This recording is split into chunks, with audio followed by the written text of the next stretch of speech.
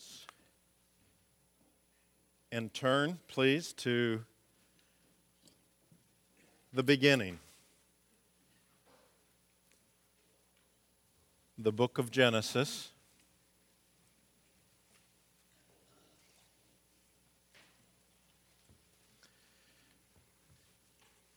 And you may be thinking, well, wait a minute. Now, last week you said we were going to start Advent today. Don't you mean Matthew 1 or Luke or John even? Why would you go clear back to Genesis and talk about Advent? That's not very Christmassy, is it? And I think that's a great question. If I were visiting here, I would have that question and wonder, well, maybe this is one of those churches that, they just don't acknowledge up until Christmas and they just kind of move right through it. But the whole rest of our service says that's not the case. Last Sunday night, when we had our hanging of the green, you heard a portion of a quote. It was from J. Sidlow Baxter from his book, Awake My Heart. He wrote this: "Separate Christmas Day from Good Friday, and Christmas is doomed. Doomed to decay into a merely sentimental or superstitious or sensuous eat, drink, and be merry festivity of December. Bethlehem and Golgotha, the manger and the cross, the birth and the death must always be seen together if the real Christmas is to survive with all its profound inspirations." And so that's why today we begin our Advent series by talking about the fall. And I mean the great fall, not the season of the year. For us to really understand, for us to really grasp Christmas, I am convinced that we've got to go all the way back, and we've got to work our way up to the reason, and I think this addresses the question, why was Christmas even necessary? And by Christmas, I mean the incarnation. I mean the coming of Jesus as a baby for salvation. What made that necessary?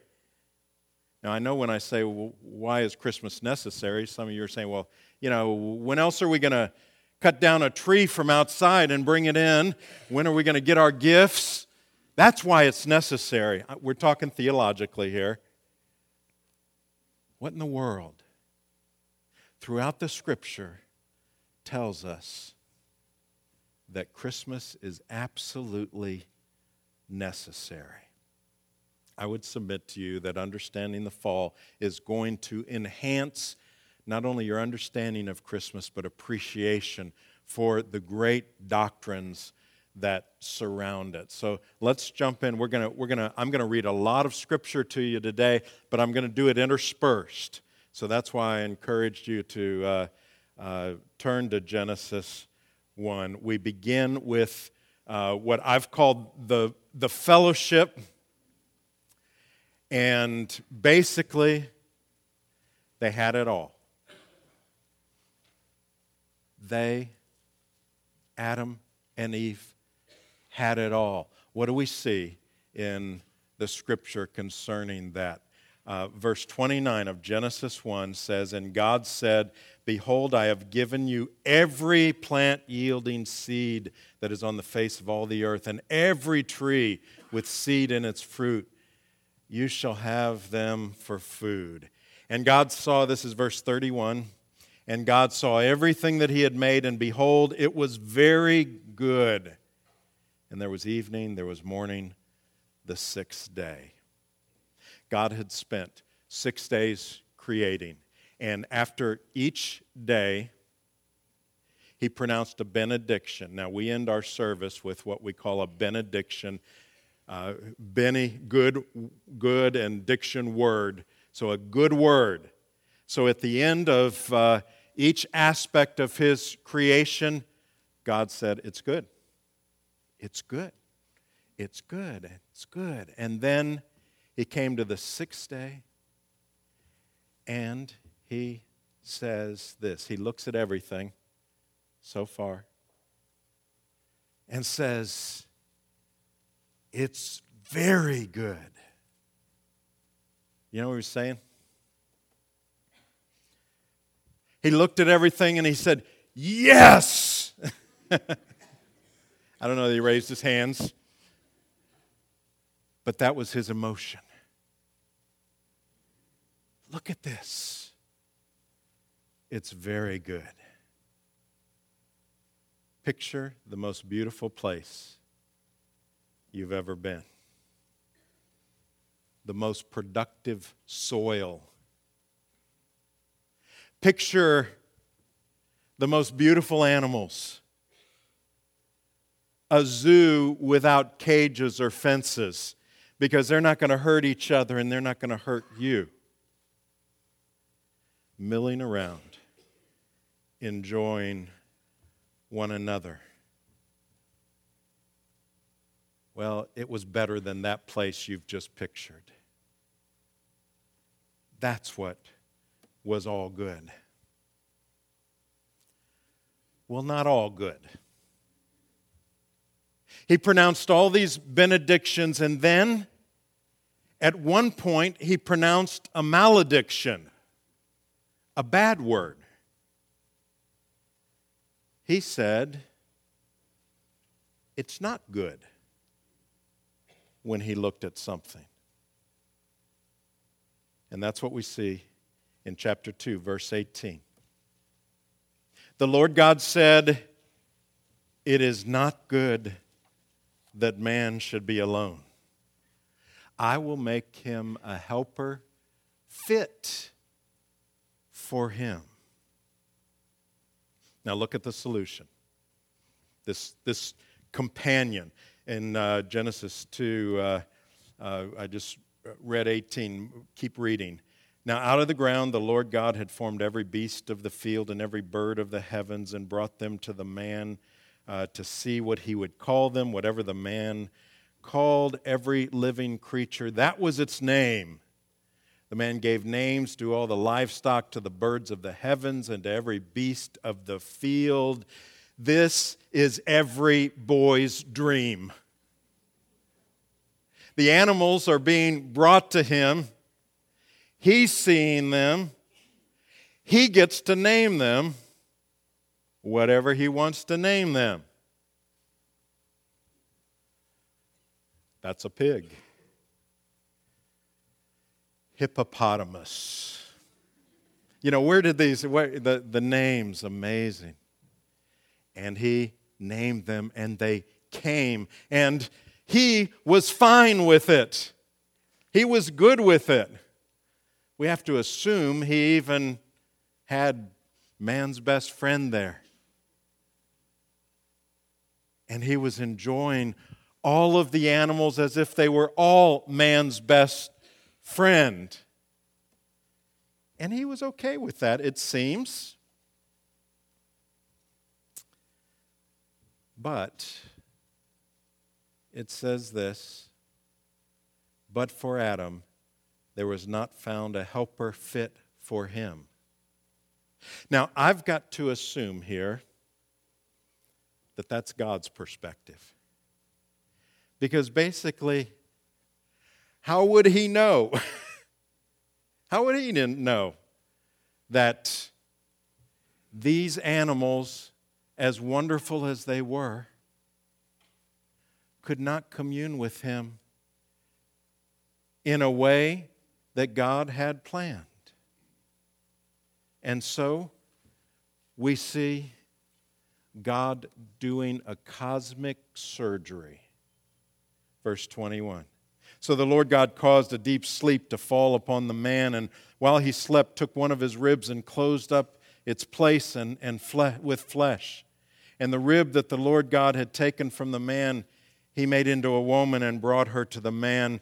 Then the man said, now remember, all the animals had been brought to him. He gave them names and so on. He says, this at last is bone of my bones and flesh of my flesh. She shall be called woman because she was taken out of a man. Now that doesn't do it justice. In the original language, there's a big emphasis here with the at last. Here's what it is. All these animals are coming to him. And then he's presented with the woman, and it's like, whoa! Do you see that? Now, the animals could care less, I think, at this point. Look at her. That was his reaction. Now that's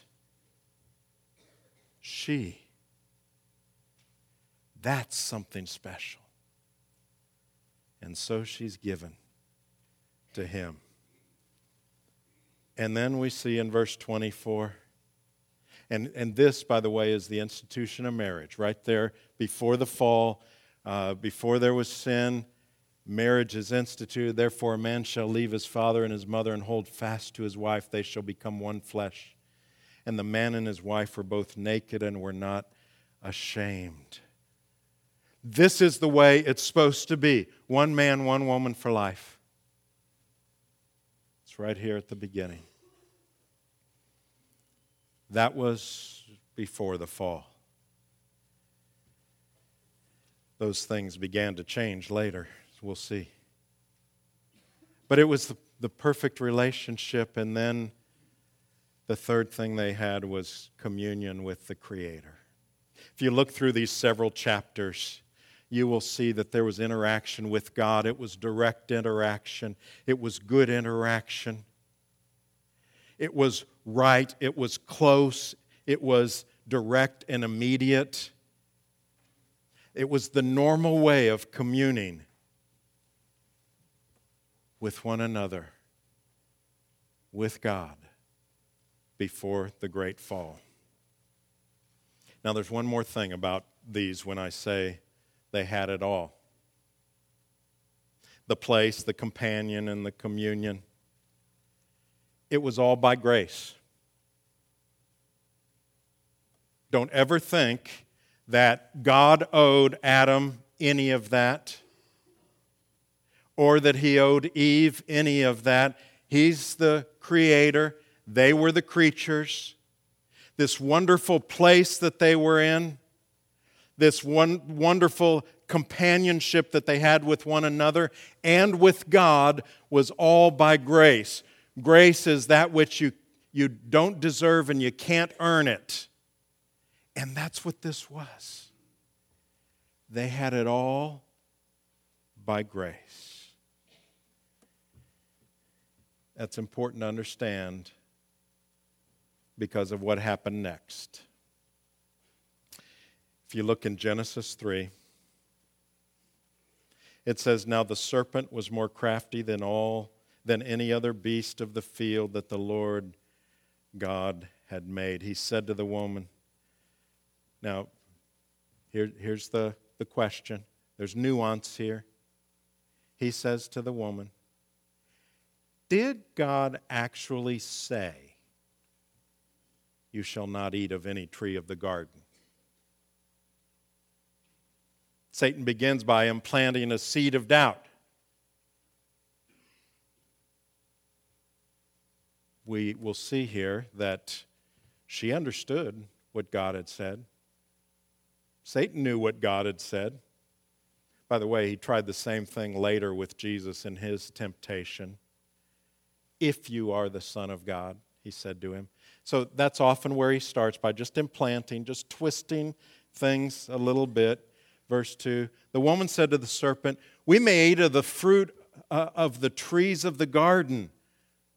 But God said, "You shall not eat of the fruit of the tree that is in the midst of the garden, neither shall you touch it, lest you die." Eve understood the conditions. Verse 4, "But the serpent said to the woman, 'You shall not surely die.'"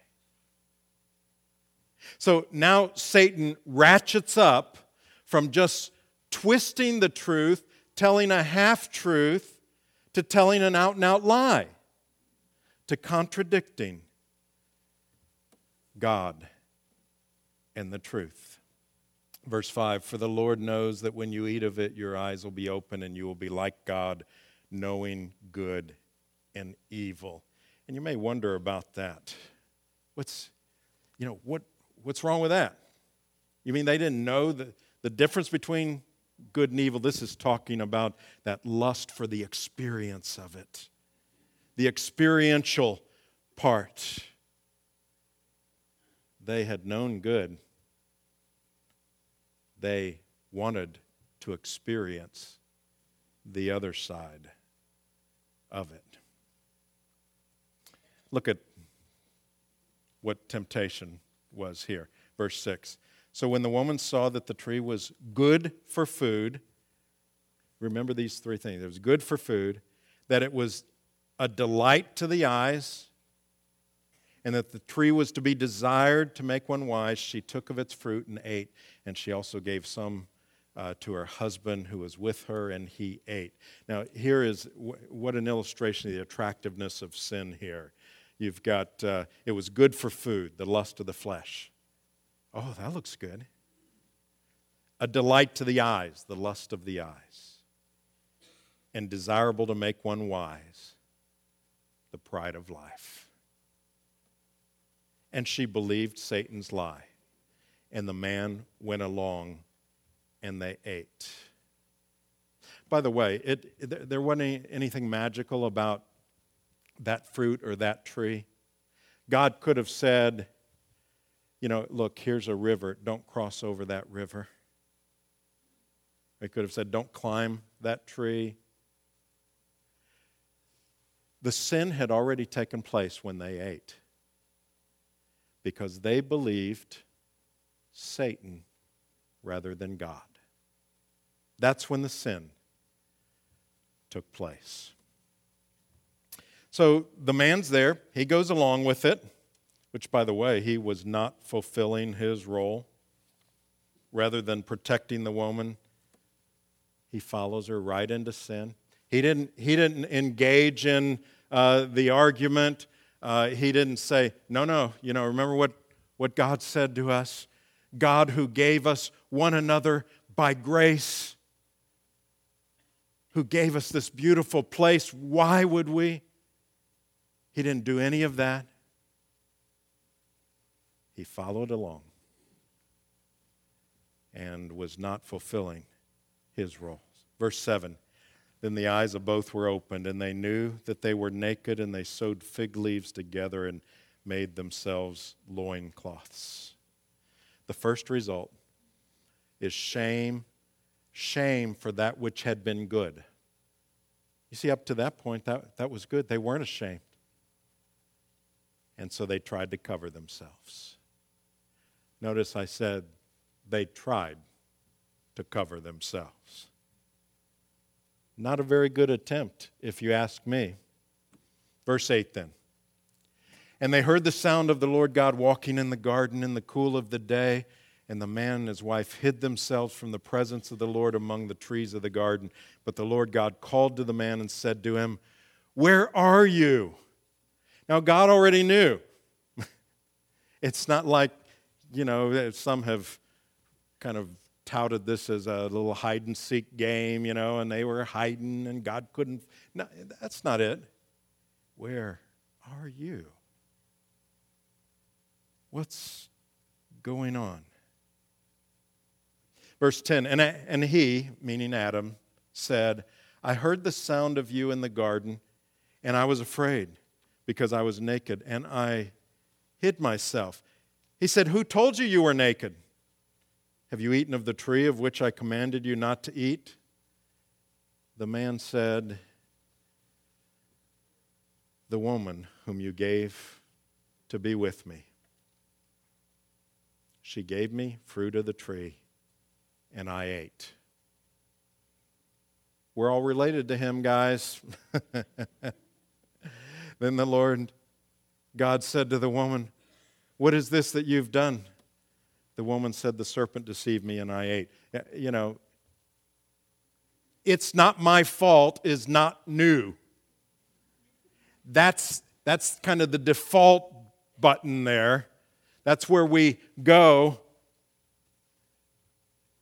God, the woman, wait a minute, I can make it even more. The woman you gave me, it's both of your fault. Now remember, he didn't say, the woman you gave me to love and to have enjoyment with, that you gave me by grace. No, there's blame here. And the woman blames the serpent. Now let's look at the fix. We see the curse in Genesis 3, verse 14 through 19.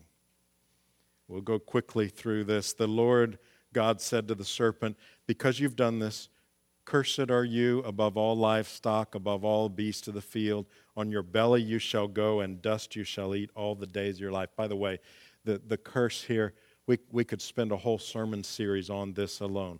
We're touching on it to get to what the fix really is. God begins with the tool of Satan. Even though the tool was passive, and that's the serpent. And so here's what you need to do. When you see a snake slithering around on its belly, be reminded of Satan's eventual defeat. He's going to lose. And even though that may cause you some fear, if you're anything like me, it doesn't matter to me whether the snake's poisonous or not. You can tell me about slanted eyes. As far as I'm concerned, they can all kill you. But when you see that snake, be reminded. You know what? It's slithering around because of the fall and the curse. And the curse reminds us that there is a judgment, and that judgment is upon Satan, not just this poor little reptile that he happened to use. And then verse 15, I will put enmity between you and the woman, and between your offspring and her offspring. He shall bruise your head, and you shall bruise his heel. We're going to return to that. Verse 16, to the woman he said, I will surely multiply your pain and childbearing. In pain you shall bring forth children. Your desire shall be for your husband, and he shall rule over you. Here we see God's blessing and judgment put in here. Any woman who has had a baby says, I get it. I understand this. Understand this. What happens is that which was natural now becomes painful because sin is in the world. That's what we see with this. But the gracious part of this is that though there is pain, it is through this process that I will give the world my Savior. And that's what we will see. He chose a baby to come into the world, reversing the curse. And then the last part, that last part of that is generally considered to be overdependence on the husband.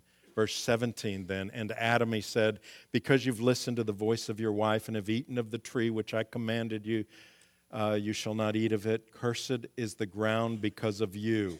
In pain you shall eat of it all the days of your life. Thorns and thistles it shall bring forth for you. You'll eat of the plants of the field. By the sweat of your face you shall eat bread. Now again, remember that they were given the garden. They were told to take care of the garden. That was a good thing. It was not a toilsome thing. Work was not a part of the curse.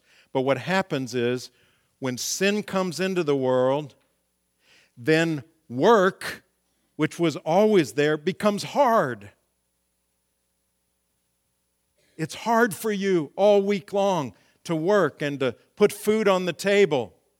You're going to do it by the sweat of your brow, and it's going to be harder than it was before. And then, it's basically because the earth's not going to cooperate with you anymore. It's been cursed. And then we see this phrase, till you return to the ground, for out of it you were taken, for you are dust, and to dust you shall return. And there we see the curse of death. And those of you that have loved people you lost people you love, you know how hard that is. And you know that there's something inside of you that says, this is not a good process. It wasn't there before sin came into the world. You can look around. You can look on death. You can look on generally suffering that may come around death. You can see evil in this world. You can see our bodies winding down. You know what? Yesterday I was at Gold's Gym. I try to go there 4 or 5 times a week. And I was there yesterday, and I had just preached through this sermon. And a lot of times I'll put, on Saturdays, put my message up as I'm memorizing it and so on, and while I'm on the cardio. And I was looking around, and everywhere I looked, I saw evidence of the curse. Now, I suspect I was the only one in Gold's Gym thinking about the fall that day. But as I looked around, I started thinking about the curse, and I thought, you know what? That's why we have gyms, because our bodies start winding down, and we need this. And I'm seeing, you've got everything from, seeing our bodies wind down to the pride of life. Down on the main floor of Gold's Gym, they've got the weights, and that's where the muscle men are down there. And they've got mirrors along the whole wall, both walls. And the guys are walking, looking. Those are the mirrors I don't look at, I bypass them, go up the steps. And they're looking and admiring. And it's the pride of life. It's saying, oh, I'm getting there. Or that's good. Or saying, it's not what it ought to be. You know what? When you understand this, pretty soon you see the fall everywhere we go. And here's what you need to do when you see evil in this world. When you see things that aren't fair, when you see sickness and suffering and you see death, that's when you need to say, you know what? This isn't the way it's supposed to be. But here's the good news. It's not the way it will be. You see, that's where the gospel comes in. What will change it? Back to Genesis 3:15. I will put enmity between you, Satan, and the woman. The woman was first seduced. Man in his pride blamed the woman, but the woman shall provide the one who will bring salvation. And between your offspring and her offspring, enmity between Satan and Christ. And then here's the fix. He, Christ, shall bruise your head, speaking to Satan. And you, Satan, shall bruise his heel. You get the difference? A bruised head, a bruised heel. A bruised heel hurts. A bruised head can kill you. And that's the cross. That's a picture of the cross right there. Satan sees Jesus going to the cross, and he thinks he's bruised his head because he dies and he's put in a tomb. And then he walks out of the tomb and he realizes, I've only bruised his heel. He's walking. He's going to win. It's my head that will be crushed. And that's the cross. In the fall of 2010, there were billions of people around the world that were watching a drama unfold down in Chile. There was a mine that caved in. Now, because I've, in a previous church, worked with miners, I was watching it closely because I know that miners, somewhere in the back of their mind, they always know that's a possibility. And many of them know of people or had relatives that have died that way. What a horrible thing to have it cave in. And they knew they were still alive down there. There were a number of them, 33 men, 2,000 feet of rock over them. People from all over the world, including NASA, were trying to figure out a way to get them out before they died. Those men, every other day, would eat a spoonful of tuna that they had down there for some reason, a little piece of a peach, and just a little bit of milk every other day. And they looked at the cave-in and they realized that it was hopeless from their end. And they continued there for 2 months. No one had ever been trapped underground for that long and lived to tell about it.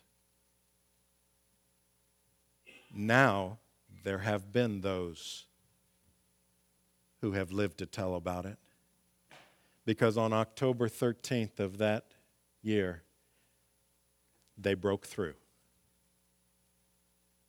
And on that day, out of that, what would have been their tomb, came a great-grandfather, a 44-year-old, a 19-year-old, and all kinds of others who had been working down there. And they all had different stories, but they had all made the same decision. And the decision was this: they had trusted someone else to save them. They looked at their world and they reached the unanimous opinion, we need help. We need someone to penetrate our world and take us out.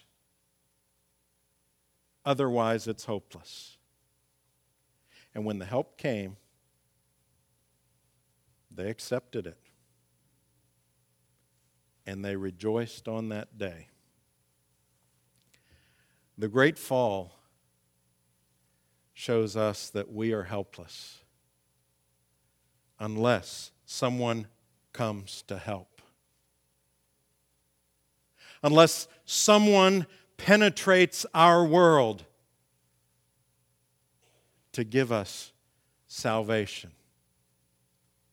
Adam and Eve couldn't even cover their own shame. Do you know what happened? I said they tried to cover themselves with the leaves. You look in chapter 3, verse 21, and it said God basically took those away and replaced them. And He covered them with skins, animal skins. You know what that means? To cover their shame. They couldn't even cover themselves. To cover their shame took the first sacrifice and the first shedding of blood. that would point to the ultimate sacrifice and the ultimate shedding of blood. So Adam and Eve now stood outside of their glorious paradise they had experienced and began to experience a fallen world. And their hope, their only hope, was for the coming of the Messiah. And that's why Christmas is necessary. And that's our hope as well. Let's bow together.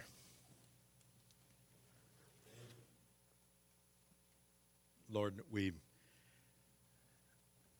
pray that you will show us our great need, that it is hopeless and helpless unless you indeed have penetrated this world with salvation. Lord, give us an anticipation as this story unfolds before us. Give us faith to believe it, we pray in Jesus' name. Amen.